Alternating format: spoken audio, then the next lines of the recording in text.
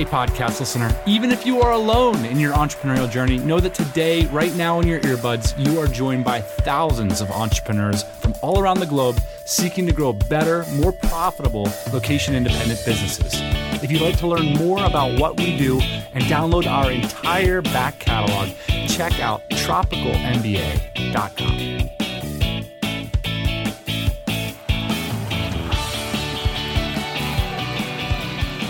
Happy New Year, everybody. Welcome back to the pod. There's something about that New Year energy that just makes me want to organize and put everything on a one-pager, whether it's personal finance, goals, travel plans, who you want to meet up with, who you want to see less of, all that good stuff. And one of the things I've personally really been getting into is personal finance and investing. And I think you could sort of look at the lifestyle business journey as just one big personal finance strategy. And that's what led to this week's guest. Someone who speaks about personal finance in a thoughtful and engaging way and whose blog I've been following for a very long time. Sam Dogan, creator of Financial Samurai, started in 2009. Sam writes about many themes, some of which we're going to cover today, including different sorts of property investing and how you might want to evolve this as you grow older, diversification of your portfolio, the pros and cons of FIRE, that's financial independence, retire early, and the importance of parlaying your career or your business. So lots of great stuff. Stick around. Sam has a really unique take on what many consider to be a really boring topic. For me, it's incredibly exciting. So I started out by asking Sam the inspiration for starting Financial Samurai in the first place.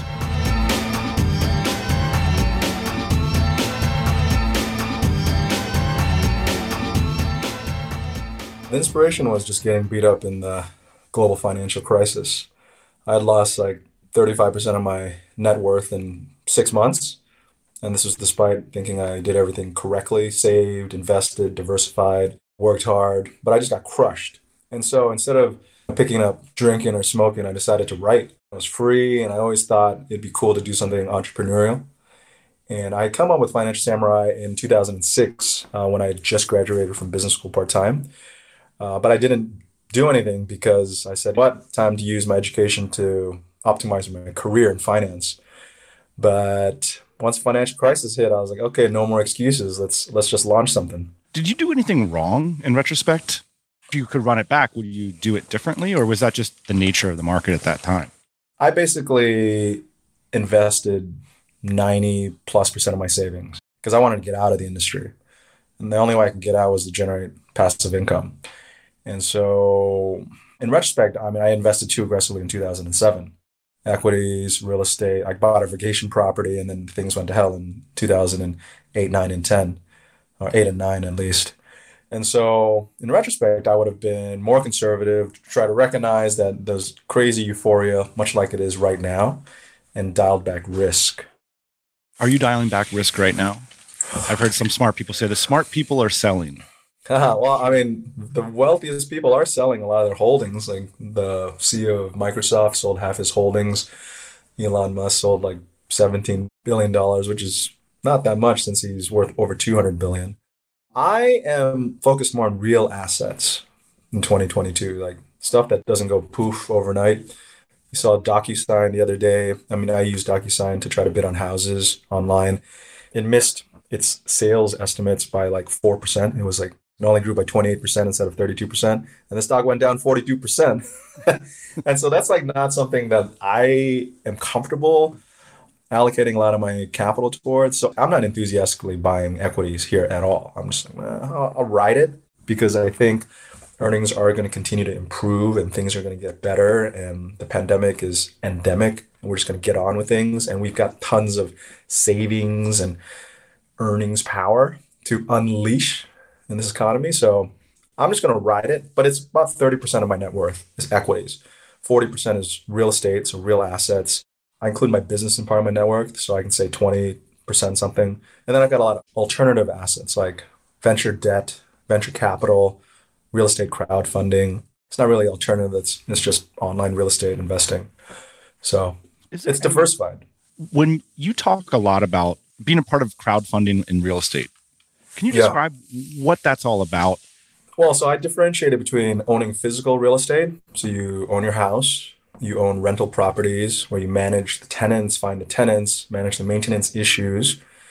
And then there's online real estate where you can invest in real estate ETFs. You can buy home builders, you can buy Home Depot stock, and you can buy private real estate syndication deals, which these real estate crowdfunding platforms have created for us. So in the past, you couldn't invest like in a $10 million or $20 million multifamily because you just don't have the money. So they chop up and sell off a portion of equity to retail investors, whether accredited or not. And so let's say you own real estate in San Francisco, which is very expensive, low cap rates. So like the rental yields are very low, but high appreciation historically relative to the median.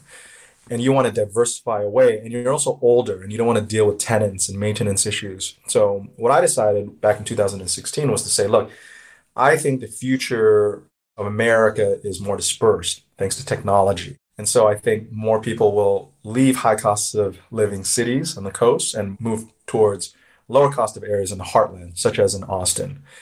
And so I decided to invest aggressively in 2016 and 2017 and diversify my holdings away from my physical real estate in San Francisco and also some in Lake Tahoe and Honolulu, more towards the heartland. Because why do we have a monopoly on tech and VC? We do because we're all here, but I think you got to think about in the future as an investor, where is that money going to go?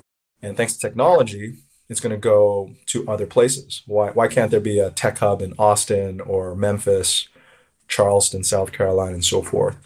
And the pandemic has really accelerated that. And so you can earn higher cap rates, higher rental yields in lower cost areas of the country. And so what you can do is you can kind of like arbitrage and invest in, let's say, Austin, earn like a 7% cap rate, so you're 7% yield, and you can actually rent properties in San Francisco or New York where it's much more expensive, but the cap rates are only like 2%. So that's just how I thought about it, to simplify life and also to diversify my holdings. It seems to me like owning rental properties, you mentioned they're a PITA, a classic PITA, these tenants. Oh, yeah. So I'm curious, like, is it even worth it given you can get exposure to real estate through these funds? I mean, is the return that much higher that it's worth actually managing your own properties? Well, so you're the king or queen of your castle if you own your own property. So you can renovate it, you can expand it, you can find optimal tenants. So these are the things that if you're gung-ho and you have energy and time, you can do and make a lot more money, I think, if you own your own properties and you find, good values. The easiest way to make money in real estate is to buy real estate where you can expand the livable space. So for example, if you can expand every square foot by $300 a square foot, like your construction cost, and the market value of the house is trading at $1,000 a square foot, $1,000 minus $300 is $700. That's like 2+X return on your investment. And so that's what I've been doing since my 20s and 30s.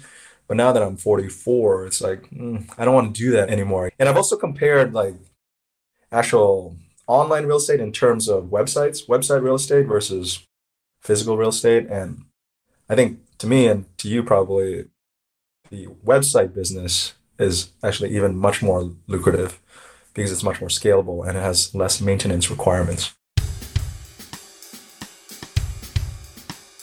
If you need help getting control of your email inbox, this is for you. That's right. This episode is brought to you by the team at mailmanhq.com. It's a Gmail plugin that lets you decide when and what emails land in your inbox.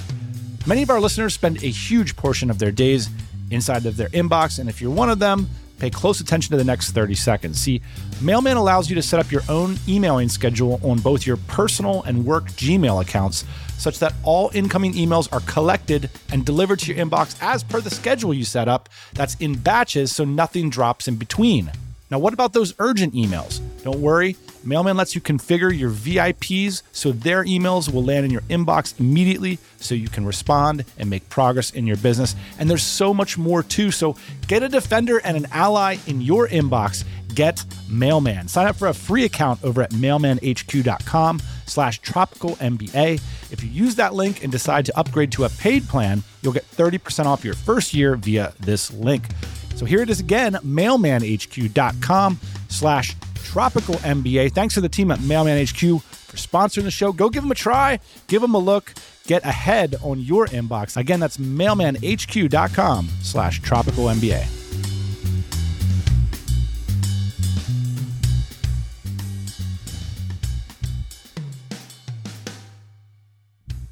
One thing I want to ask you about is you recently wrote a piece for CNBC, the title of which is quite intriguing. 42-year-old millionaire. I tried to retire early at 34, but failed. Here's what went wrong. I wonder if you can take us through the narrative of that piece and what your calculus was at 34 to retire, and then why you reevaluated at 42. So at 34, I was burned out of my job. 13 years in finance, Asian equities, sales and trading, clients. Say that. That sounds like, what does that mean? Bring me into that world. What are you doing? So I'm helping Asian companies go public. So they're private companies. They tap the US public markets. So I find investors, institutional investors, to invest in them. That's one business. And the other business was a traditional commission business of institutional investors buying and selling equities, big positions through my firm's trading desk. Try to connect the capital to where it's needed, bring companies public. Is it stressful? Oh, it's super stressful. You're always graded at least quarterly on how well you do with your clients. It's a service business, which actually, if you think about it, most jobs are service businesses. And it was very stressful, but it was fun. But I knew I couldn't last.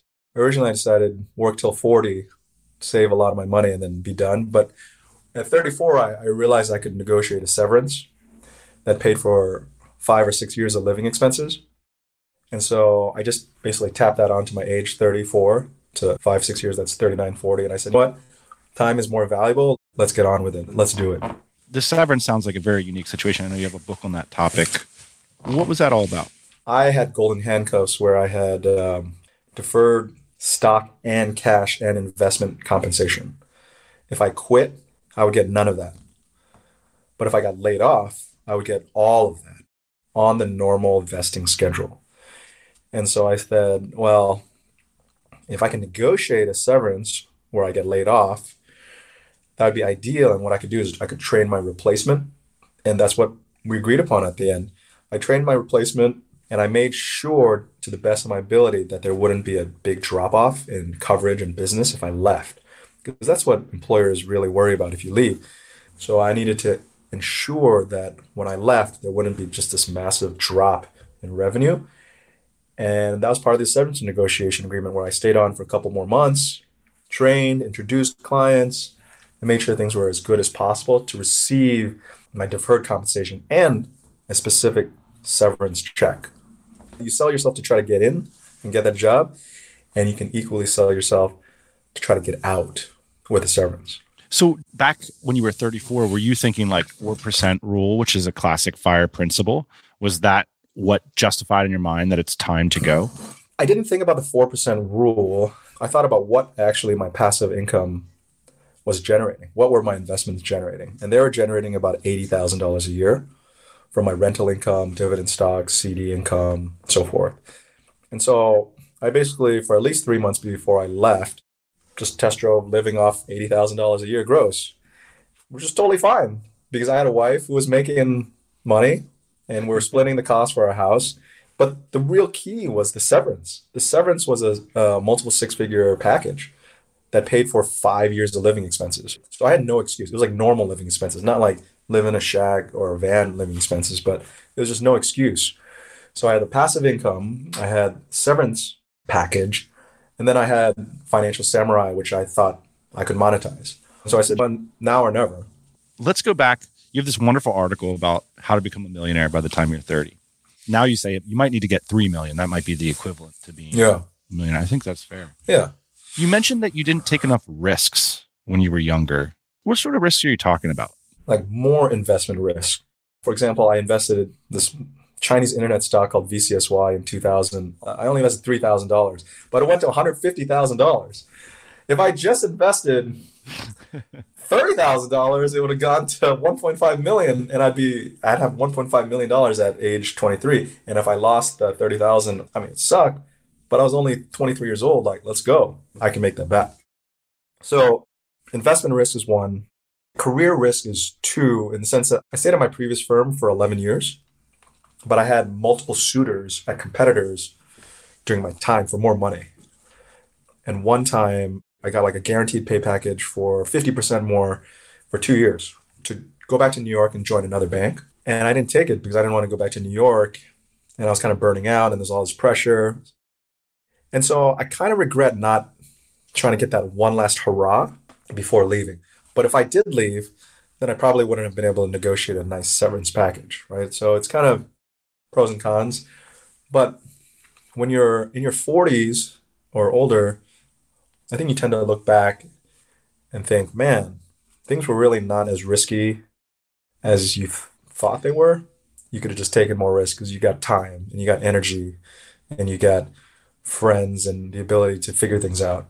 You mentioned also that there was a job opportunity in Shenzhen that you didn't take that you look back on and wish maybe you would have made a different judgment. Oh, I had a family friend who had an eyeglass parts factory in Shenzhen. I think he started it in 1995. And he wanted to have me become like the manager of the factory. And I thought that was awesome. I could learn Chinese. I can go to China in 1999 when I graduated from college, right at the cusp of the big explosive growth. My life would have been totally different because I also studied abroad in China in 1997. And I didn't take it because I got a really good job opportunity at Goldman Sachs in New York. And that was like, man, it's hard to turn that down. And I had 55 interviews and over 7 rounds and over 6 months. And so I'm glad I took the job in New York City, but I wonder what my life would have been if I went the other route. It would have been, I think, very exciting. So back to your original question on why I failed at early retirement. I enjoyed early retirement for about a year with a lot of doubt too. Like, am I doing the right thing? I got to point out, you're a great tennis player and a great golfer. There are not a lot of single-digit handicaps around and not a lot of 5.0 tennis players. I'm like the worst 5.0 tennis player you can meet. But I failed because, well, I mean, I putzed around for the first 12 months, a lot of doubt, wondering whether I did the right thing. I traveled like everywhere, 20 countries with my wife. And then after a while, you just get bored. I felt stupid telling anybody I was retired at 34. By that time, I turned 35. And I wanted to be productive and I wanted to do something. And so luckily, I had an outlet with Financial Samurai. So that's what I did. I wrote 3 times a week, started my newsletter, wrote my severance negotiation book. And I said, oh, this actually feels good to actually be somebody. So I said, okay, I'm just a writer when someone ever asks. Tell me a little bit about your writing process. I'm so jealous of these beautiful long articles. It's something I used to do a lot of and something I aspire to do more of in the future. I try to write from 6 a.m. to 8 a.m. or just read before the kids get up. Now I take my son to school from 8:30 and I come back around 9:15. And then hopefully my article is done, but if not, I'll just work on it. So I try to work 3 to 4 hours a day and I try to optimize it so that I get the meat of my writing done. And then I edit it, and then I just unleash it to the world, and I spend the next day just sharing it, and that's it. It's really interesting, like in the personal finance space, you're either kind of a writer, and you tell stories about real life and real events, or you hire a bunch of freelance writers to pump out SEO-related content. And so I understand the allure of making money online and all that stuff, but it was really boring. Like I didn't want to write that kind of content. And I didn't want to hire people to write that kind of content because I was just having too much fun writing on my own. I just like to write. It's like a muscle. You go play tennis for 2 hours or you go write for an hour, 2 hours. It's the same thing. It's like a mental to physical connection. So I've always tried to kind of balance that. And so I found that the cadence of 3 times a week is perfect. And a newsletter once every Sunday is not bad. It's kind of a pain in the ass sometimes because Sundays you want to just relax. But Sunday morning I wake up at 6 a.m. and I write the newsletter. Tell me about like the germ of an article, like the germ of an idea and how it gets turned into an article. Yeah, like when you get to that desk in the morning, do you have like a list of titles that you emailed yourself? No, I mean, I like to talk about current events and I also like to talk about evergreen topics that we all think about. So I'm just finishing writing my book. It's called Buy This, Not That. It's with Portfolio Random House. And it basically pits together a lot of life's biggest decisions, such as private school or public school, marry rich or marry for love, have children young or late, do a startup or go the traditional route. A lot of these are big topics that we all kind of think about.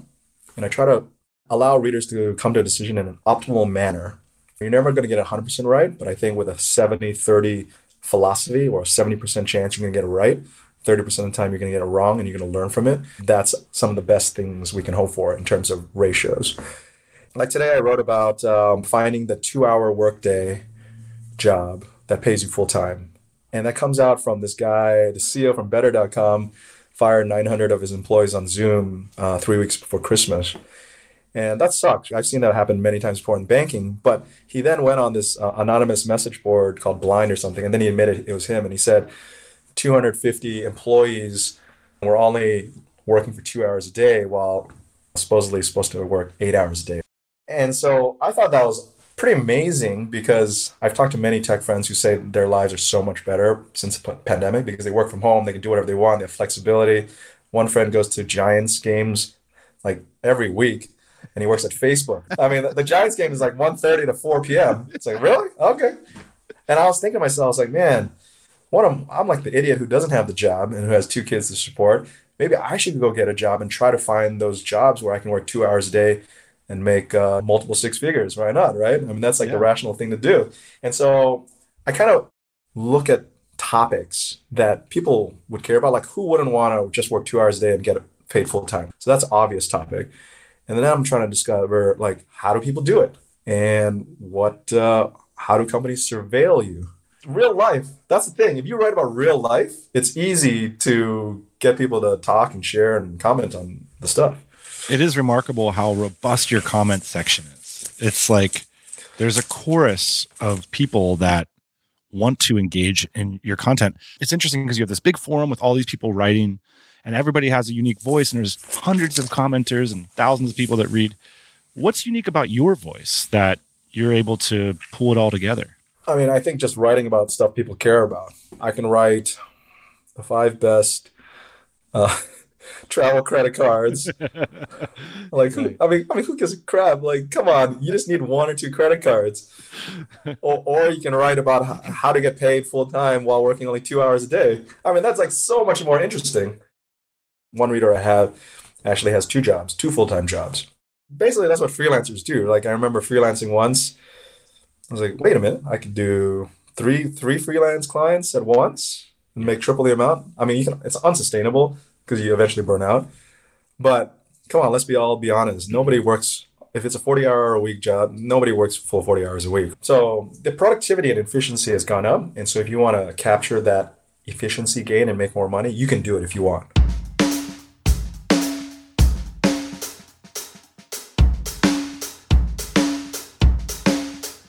I just want to give a big thanks to all of you who listened to ads like this and went on over to dynamitejobs.com to see what we've got going on over there. Because of that, we've helped place hundreds of qualified remote professionals in your companies last year. And for this holiday season, many of you are gearing up your operation for continued growth in 2022. And to help you do it, we've got 3 exciting options for you to explore. The first is our entirely new hiring platform with a job post dashboard that allows you to repost and promote anytime. We've got a growing list of features there, including intelligent promotion options to help you get the maximum amount of applications. We've also got our Done For You service. If you're sick of sorting, assessing, and interviewing, you can hire our senior recruiting staff to do the heavy lifting on your behalf. They are experienced at identifying trajectory, alignment, salary fit, and much more. And the best part is, it's a flat fee. If you're hiring multiple times in 2022, we're offering bundles with steep discounts. Head on over to dynamitejobs.com and book a call to hear about that. And finally, we offer contract recruiting. That's right, a zero-risk hiring option if you don't really know about the long-term fit, or if you're looking for a partner to help take care of the legalities of hiring contractors. We can do that for a monthly fee for the contractors that you bring on board. So let's grow together. If you're looking to grow your remote business, book a call with our team and find out today how Dynamite Jobs can help. You can find out about this and much more over at dynamitejobs.com/remote recruiting. One of the things I've just noticed a lot is how we graft so many emotions onto money. So I'm going to talk about some of yours, and then maybe we could observe some mistakes or solutions out there. But one of the things in your writing you said is your parents were really frugal. And so you felt shame at the condition of their cars, for example, when they were dropping you off at Yeah. school. And that's something I can relate to. And I'm curious as to what kind of effect that had on you. It was more embarrassment. I mean, my dad had like a 12-year-old 1976 Datsun Nissan. It was like not Nissan, it was like called Datsun. There was no paint on it. There was only one hubcap on it. And I was like always ducking when I would go somewhere. Their frugal ways completely affected how I viewed money, viewed work, and spent money. So I completely appreciate the value of money because of their frugal ways. And because I also saw that my parents weren't always happy at work. And so if you're frugal and you're not always happy at work, you're not going to waste your money. And so they just taught me really early on to save and to invest. And one of my key messages to Financial Samurai readers is to try to forecast your misery, because eventually you're going to get miserable at doing the same thing over and over again. So you want to forecast when that will be so you can save and invest and find alternatives to get out. I think a lot of people, they'll wake up 10 years from now with not enough savings, not enough investments, and say, I'm miserable. And then they just get really miserable because they're stuck. It's kind of interesting how you venture advice for people not to screw around in high school and college.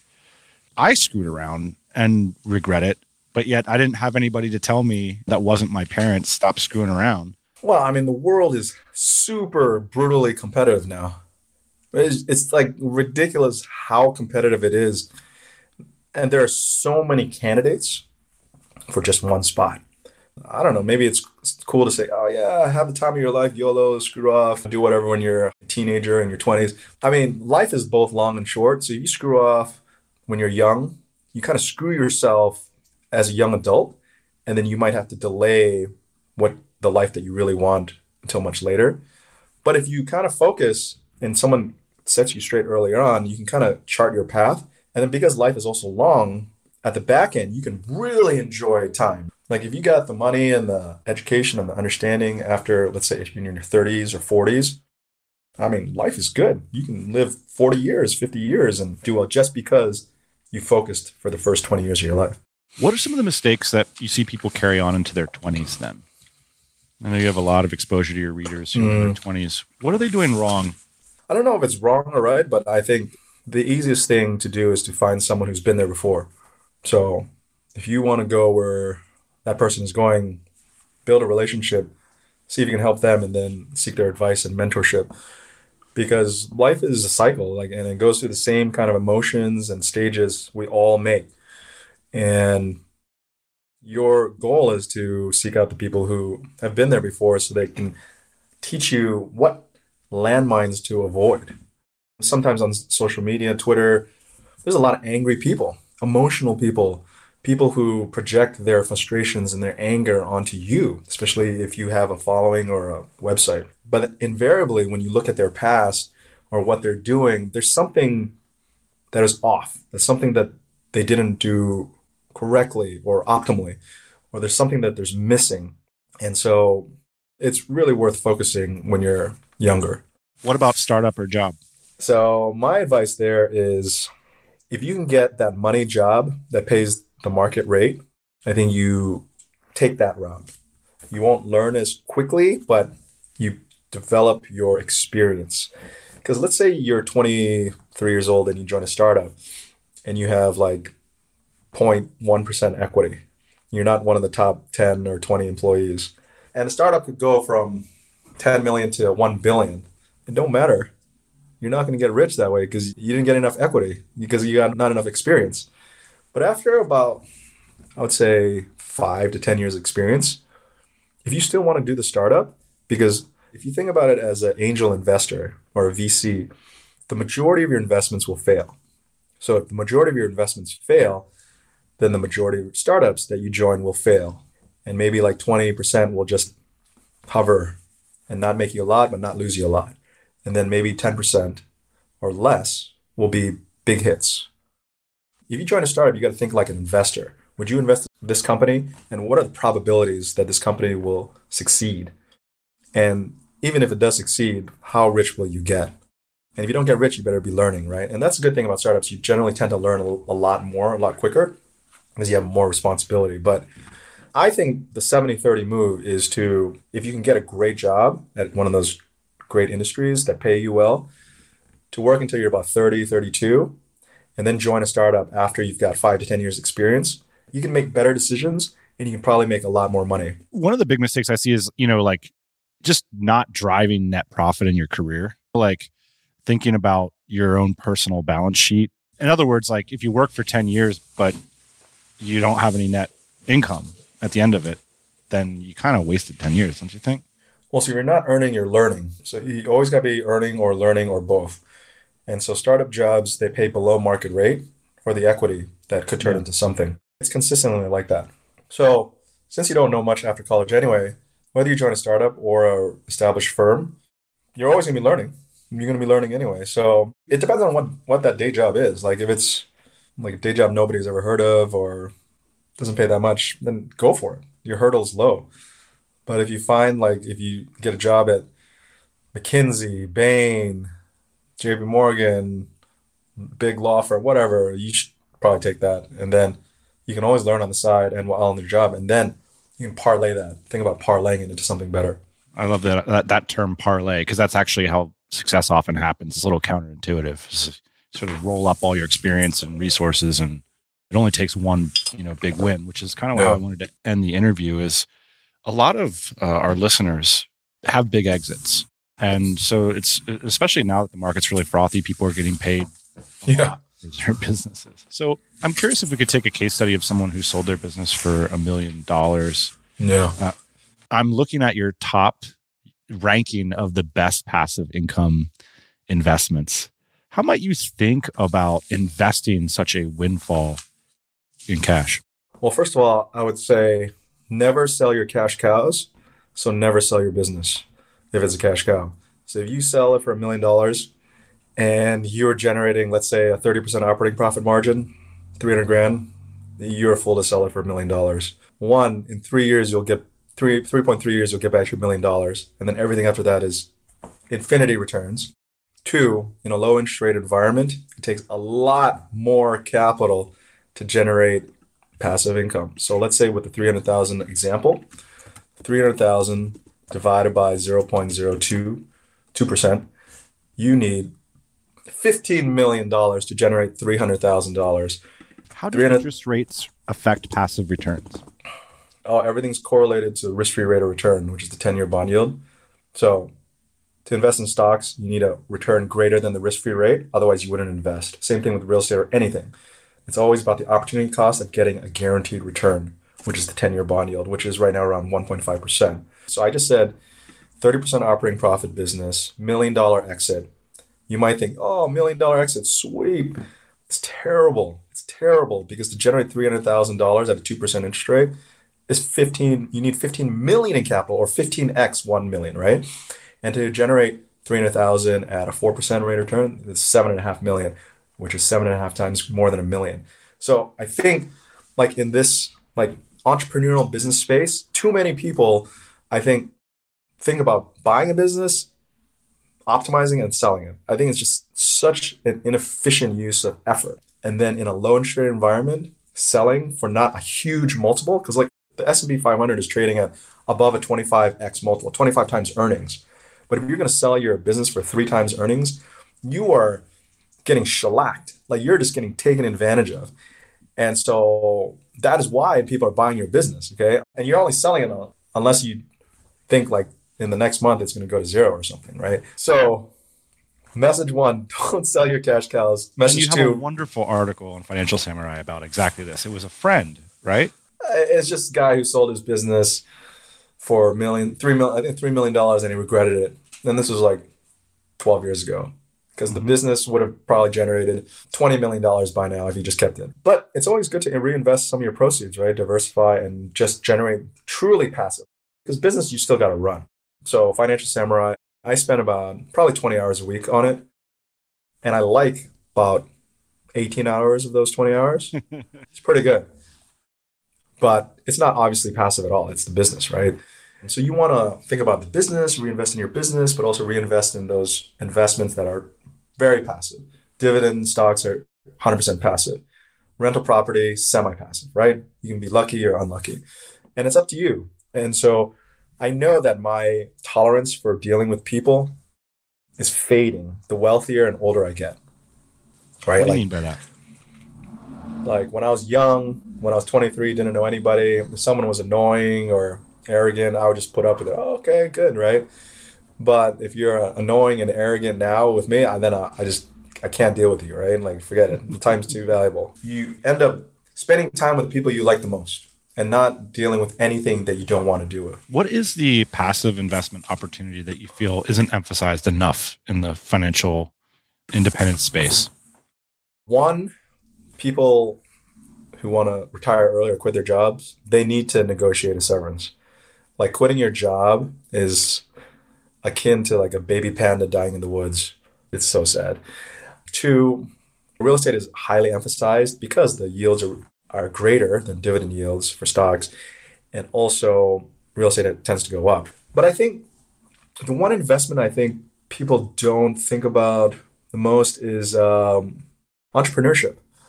You can financial independence, go to entrepreneurship, retire to an entrepreneur lifestyle. You want to be doing something. I don't think anybody retires early. I think they just end up doing something else. Like after, again, 6 to 12 months of me at 34 retiring, I was bored as hell. I said, let's do something and be somebody and do something more meaningful. Because at the end of the day, you want to like contribute to society. You want to feel good and say, I'm a writer or I'm a podcaster or something. You want to be something. Yeah, you mentioned like when your friend sold his business, he felt like a lost puppy dog. Like there is an identity piece to our careers. Yeah, you want to have purpose. And so as a father now, I have like crazy amount of purpose. There's a great quote that says, have children and the money will come, because you don't want to screw up your children. You want to provide for them. And so I've been focused on whether it's building up passive income streams or setting up a revocable trust or a will, all that stuff. It's like, I'm so focused now because people depend on me. So it's like DNA. It's like inherent evolution of our species so it can continue. The one investment I think is leveraging technology and the internet online. I mean, we talked about this forever. We've been online forever, but it's just a no-brainer to brand yourself online. It's so awesome. There's like no gatekeepers anymore. Actually, no, sorry. There are gatekeepers who tend to rub the backs of people who are very similar to themselves, but you can blaze your own trail. And that's what I'm excited to do in 2022 once the book comes out, is to just talk about that and say, look, the gatekeepers are not there. Build your brand, make your money. You can do whatever you want nowadays.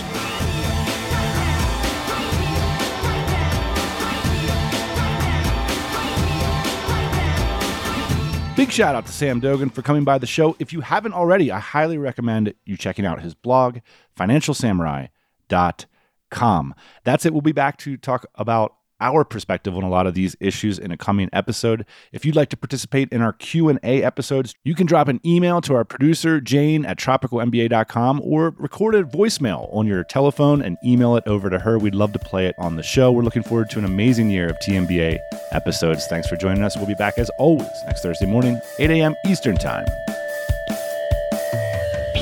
Hey, thanks for listening to the Tropical MBA podcast. You can go to tropicalmba.com, get access to hundreds of back episodes and all kinds of other goodies. Load up your iPod. That is the cheapest way to fly business class on your next international flight.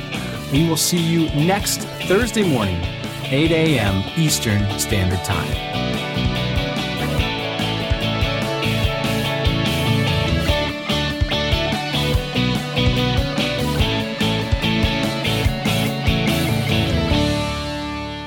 Daddy.